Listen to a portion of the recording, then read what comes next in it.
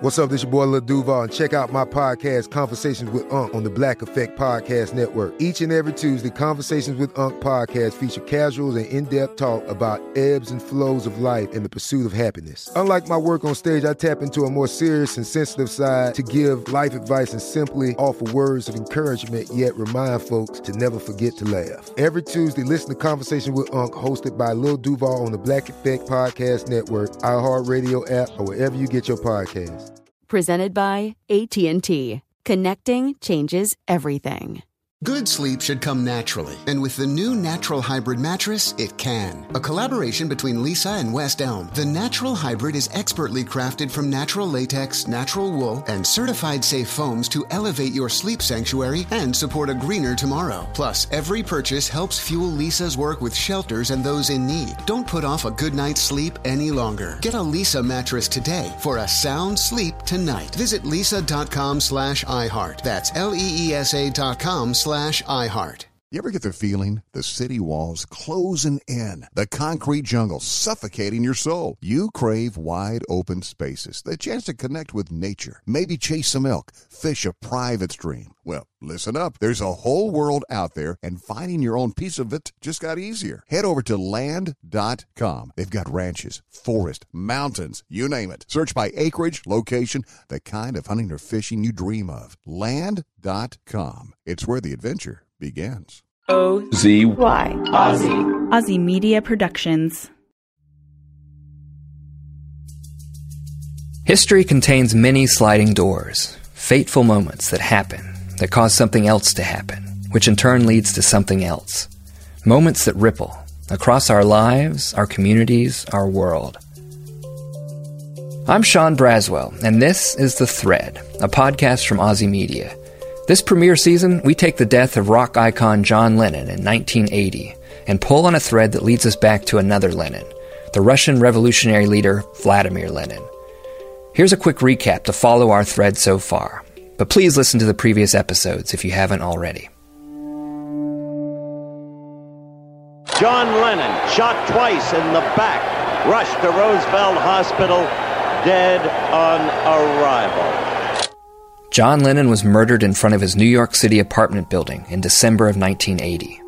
Mark David Chapman came to New York with the sole intention of killing John Lennon. Chapman didn't flee the scene after the shooting. Instead, he took out a book, as he told CNN's Larry King years later. I took the Catcher in the Rye out of my pocket. I paced. I tried to read it. I just couldn't wait, Larry, until those police got there. I was just devastated. Chapman was obsessed with The Catcher in the Rye and its main character, Holden Caulfield. But the novel may have never existed if its author, J.D. Salinger, had not fallen for a beautiful New York socialite, Una O'Neill. Una helped inspire Salinger's book, but she also broke the young writer's heart when she married Charlie Chaplin, a man old enough to be her father. If ever anyone was looking for a father, it was Una. In this episode, we continue our thread with Una's father, Eugene O'Neill. He changed Una's life when he abandoned her as a small child. He also changed the landscape of American theater forever. Oh, those gorgeous eyes, dark and glorious eyes, burn with passion eyes, how they heal the ties, and how I adore you so, and how I fear you though, since I saw those dark eyes close. We begin this episode in the year 1939. The playwright Eugene O'Neill has won 3 Pulitzer Prizes and the Nobel Prize for Literature. He's 50 years old, and he's just getting warmed up. Over the next 4 years, he writes his last and best plays. The Iceman Cometh, Long Day's Journey into Night, A Touch of the Poet, Huey, and A Moon for the Misbegotten, all just during this one brief 4-year period. Robert Dowling, author of Eugene O'Neill, A Life in 4 Acts. It was really a magnificent accomplishment. And you think about it, this is a guy who had already won 3 Pulitzer Prizes and the Nobel Prize. And now's his time, he thinks, to really make a difference. But this outpouring of creativity is, in part, fueled by a frantic race against time. O'Neill suffered from a degenerative disease that made him shake uncontrollably. His brain worked perfectly, but by the end of his life, he could barely feed himself or hold a pen. He simply couldn't write anymore. And he tried to dictate his plays on a dictaphone, and that didn't work. This is why we still have recordings of his voice at all, is because he read out different scenes from his late plays. Like the uneven tick of a run-down crazy clock. And so for the last 10 years of his life, his brain was at absolute top, like the height of its power. But his body refused to allow him to get the dramas circulating in his head down on paper or onto the stage. And it's just tragic. I became drunk with the beauty and singing rhythm of it. This is Eugene O'Neill from one of those recordings. For a moment I lost myself, actually lost my life. I was set free. I dissolved in the sea, became white sails and flying spray, became beauty and rhythm, became moonlight and the ship and the high, dim-starred sky. O'Neill is reciting from A Long Day's Journey into Night. The play is about family, addiction, love, and hate, and how we handle them. His whole life went into making this dramatic masterpiece, which he requested not be published until 25 years after his death.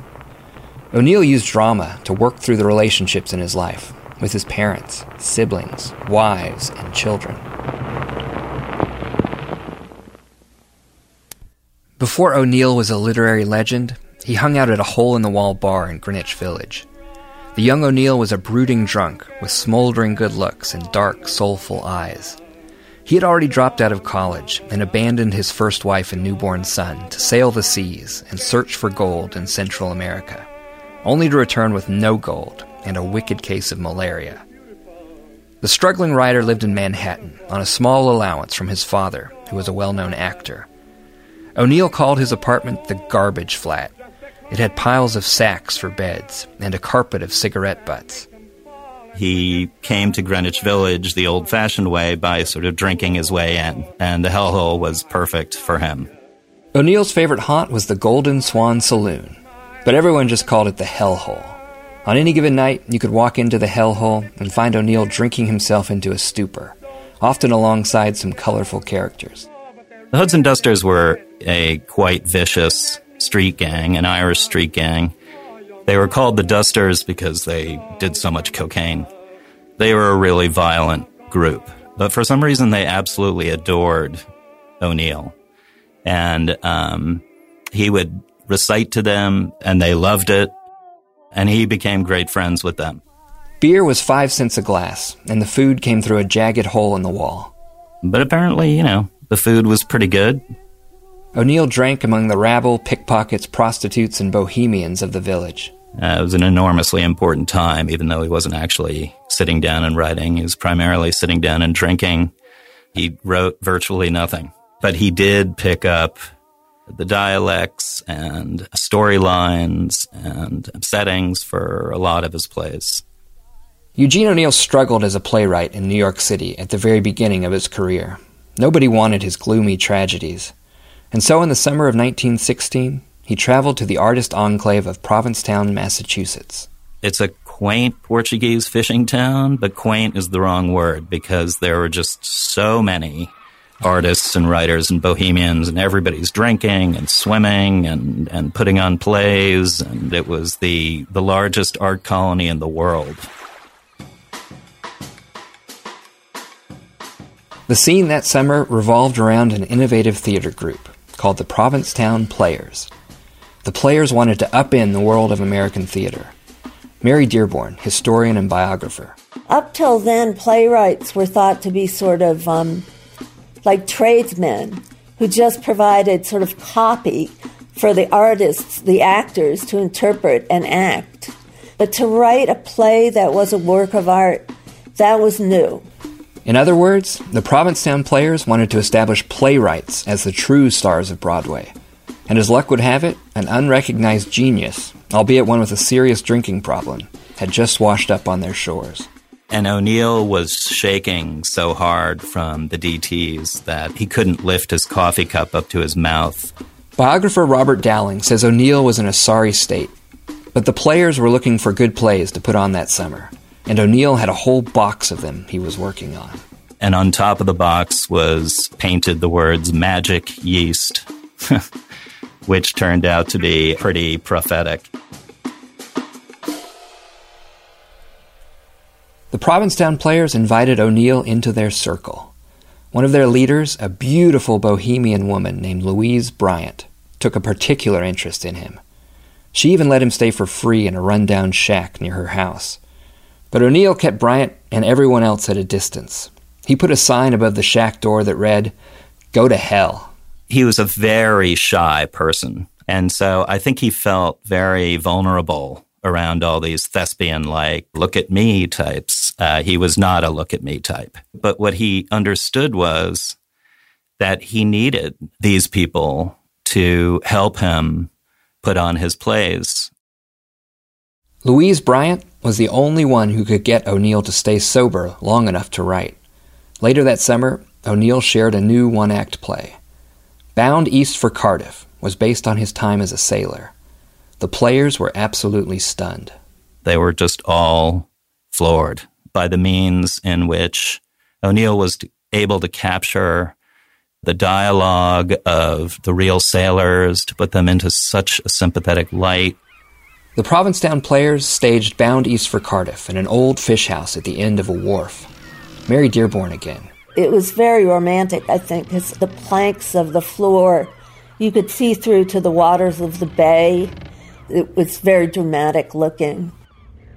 I mean, I don't mean to leave you, Drisk, but the sailor life, it ain't much to cry about leaving. It's one ship after another.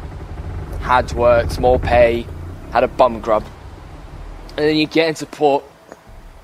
There's another drunk ending up in a fight. All your money gone, and then you just sail away again. Never meeting no nice people. Never getting out of Sailor Town. Hardly in any port. Traveling all around the world and seeing none of it. With no one to care whether you're alive or dead. The entire wharf shook with applause. The players' performance of Bound East for Cardiff that summer is a legendary moment in American theater. The play was a full-blown tragedy. It made no attempt at a Broadway-style happy ending. O'Neill's innovative writing portrayed working-class characters with a stark sensitivity. The same month that O'Neill made his worldwide debut as a playwright in Provincetown, he also embarked on a love affair that would change his life. From the start of the summer, there was no doubt of the electricity between Eugene O'Neill and Louise Bryant.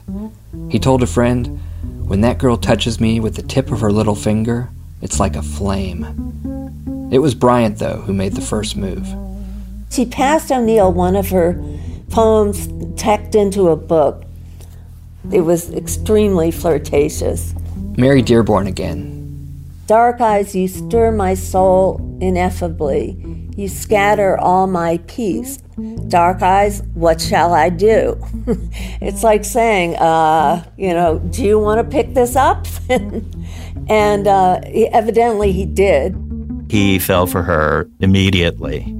Robert Dowling again. She was a real enchantress, I guess, for lack of a better word. I mean, she really had that kind of radical, open-minded, individualistic, artistic, bohemian attitude, and I just don't think he had met anybody like her. Bryant brought out the best in O'Neill. Their love and his art flourished among the sand dunes of Cape Cod. The only problem was, Bryant had a serious boyfriend, and he was seriously famous. Jack Reed was a rock star journalist. He reported on war and revolution around the world. Bryant assured her new lover that she and Reed believed in free love. Still, O'Neill looked up to Reed and was terrified that he would find out about the affair. And sure enough, Reed did find out. But he didn't care. He gave the lovers his blessing. Up next, O'Neill's star rises, but at a heavy price.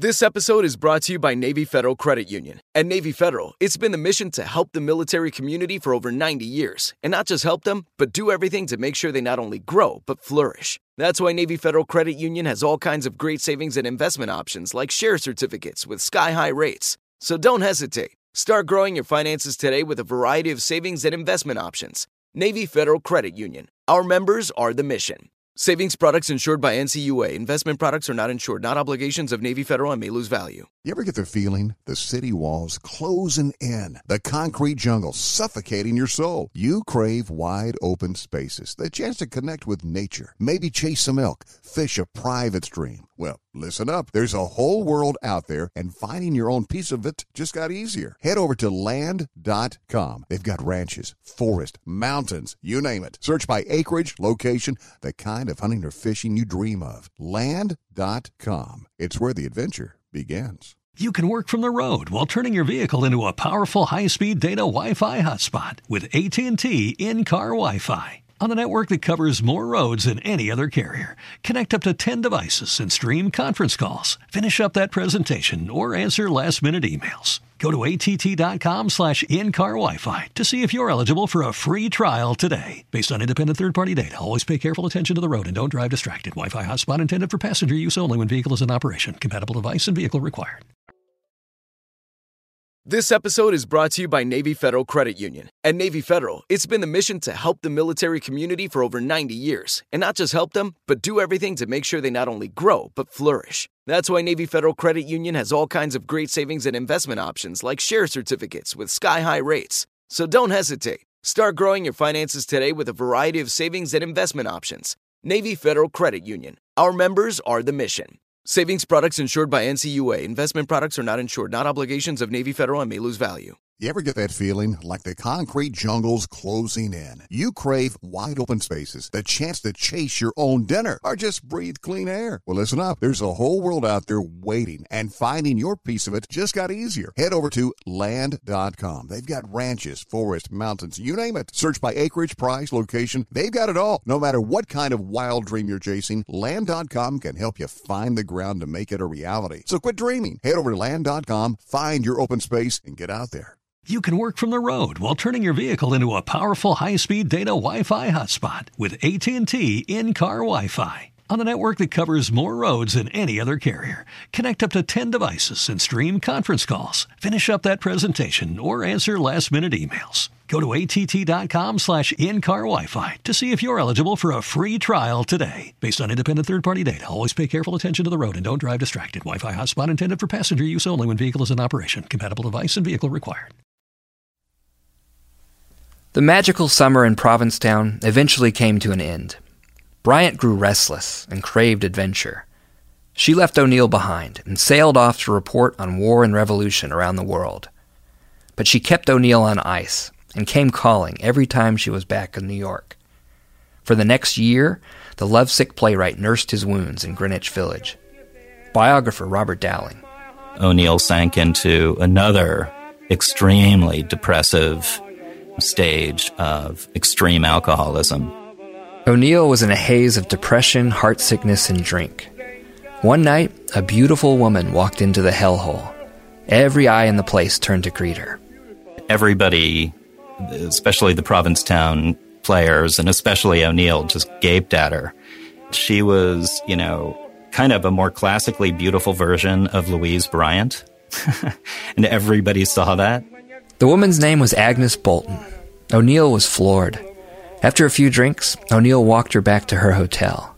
When they parted, he looked her in the eye and declared, "I want to spend every night of my life from now on with you. I mean this, every night of my life." O'Neill and Bolton got married in April 1918. They moved to Cape Cod, where they could both write and go for long walks together. Their relationship began pretty well. Their first 2 years together were pretty idyllic, and they both were writers. They both liked to drink. They both adored Provincetown. O'Neill's father bought them a gorgeous house out there. Then things started to go downhill, just as O'Neill's writing career took off. Bolton faltered under the weight of her husband's genius, his drinking, his frequent bouts of rage. His work came to dominate their marriage. "Writing is my vacation from living," he once said. And he was, in those days, a really mean drunk. So he hit her. And then he would have this epic hangover the next day and apologize so much that she was sort of embarrassed just to be around him. Bolton got pregnant. O'Neill was reluctant to become a father again.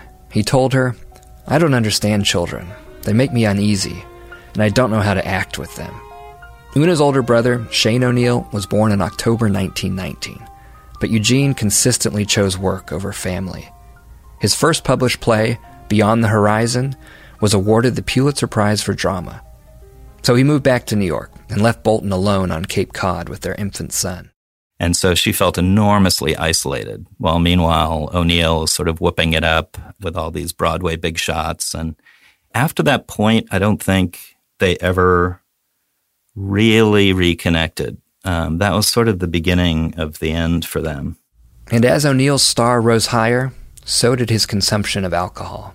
He would go totally cold turkey, write a complete play, and then hit the bottle for 2 months, and just be completely destitute and sometimes lost. Nobody knew where he was.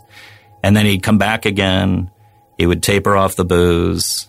Once he was sobered up, he would write another play, and repeat. Una O'Neill was born into this turbulence.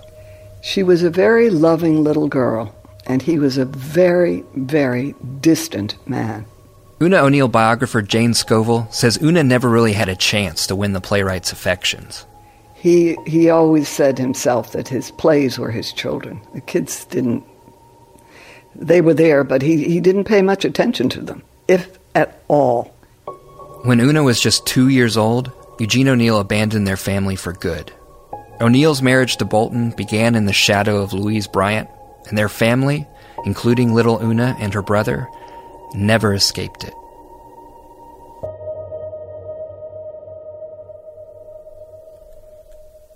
Let's go back to when O'Neill and Bolton first met at the Hellhole. That night, O'Neill declared that he wanted to spend every night for the rest of his life with her. But then, he disappeared. Bolton didn't hear from him for weeks. One night, she attended a party, and guess who stumbles in the door? Eugene O'Neill. And he's completely bombed, and he sees Agnes Bolton, and he goes running into the kitchen with a bottle and sort of drains the bottle, and then goes out into the crowd, stands up on a chair, and starts dialing the clock above the fireplace backwards. O'Neill pleads with the clock to turn back the universe and give me yesterday.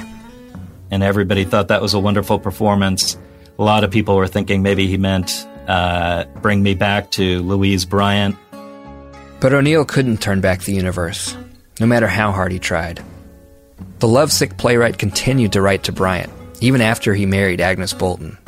And then in the final letter he writes her, he says, "It is more than probable that you have burned yourself so deep into my soul that the wound will never heal, and I stand condemned to love you forever and hate you for what you have done to my life." It's impossible to know what would have happened if Louise Bryant had stayed in New York with Eugene O'Neill, how history might have changed. There would have been no marriage to Bolton, no Una to inspire J.D. Salinger, and then no Catcher in the Rye and no phonies to motivate Mark David Chapman to murder John Lennon. But Louise Bryant did leave O'Neill.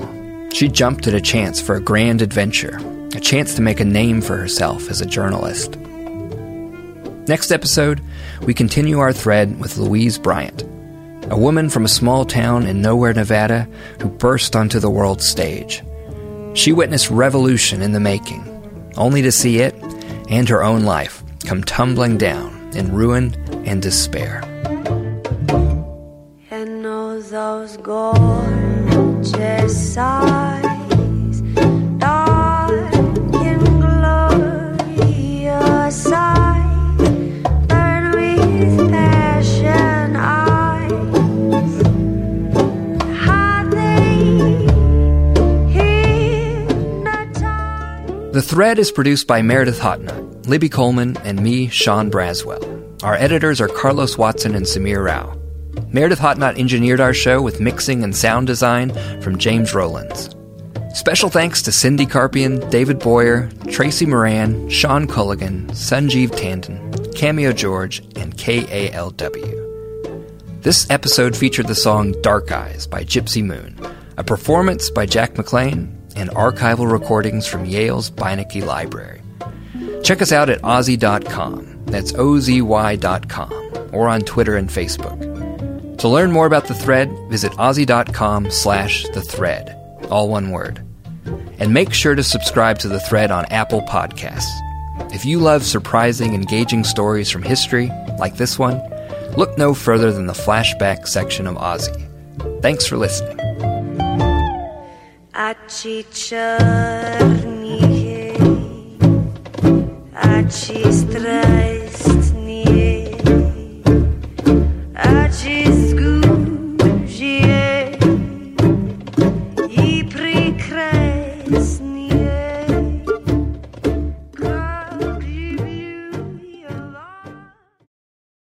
This is it. We've got an Amex Platinum Pro on our hands, ladies and gentlemen. We haven't seen anyone relax like this before in the Centurion Lounge. Is he connecting to complimentary Wi-Fi? Oh, my! Look at that! He is! And you will not believe where he's going next. The Amex dedicated card member entrance for the win! Unbelievable! When you get travel perks with Amex Platinum, you're part of the action. That's the powerful backing of American Express. Terms apply. Learn more at americanexpress.com/withAmex. Tired of restless nights? At Leesa, we know good sleep is essential for mental, physical, and emotional health. From memory foam mattresses to hybrids that keep you cool all night long, Leesa's mattresses offer exceptional comfort and support with free delivery and 100 nights to try out your mattress in the comfort of your home. For a limited time, save up to $700 off select mattresses plus 2 free pillows. Go to leesa.com/iHeart for an additional $50 off mattresses and select goods. Exclusions apply. See leesa.com for more details. You've probably heard a lot about electrified vehicles lately. Well, Toyota has electrified options for every lifestyle. We've got hybrids, no plug needed. Let's go. But we also have plug-in hybrids, if that's your thing. You can even go 100% electric in the Toyota BZ4X. With so many options for reducing carbon emissions, Toyota is electrified, diversified. Learn more about our Beyond Zero vision for the future at toyota.com/beyond zero.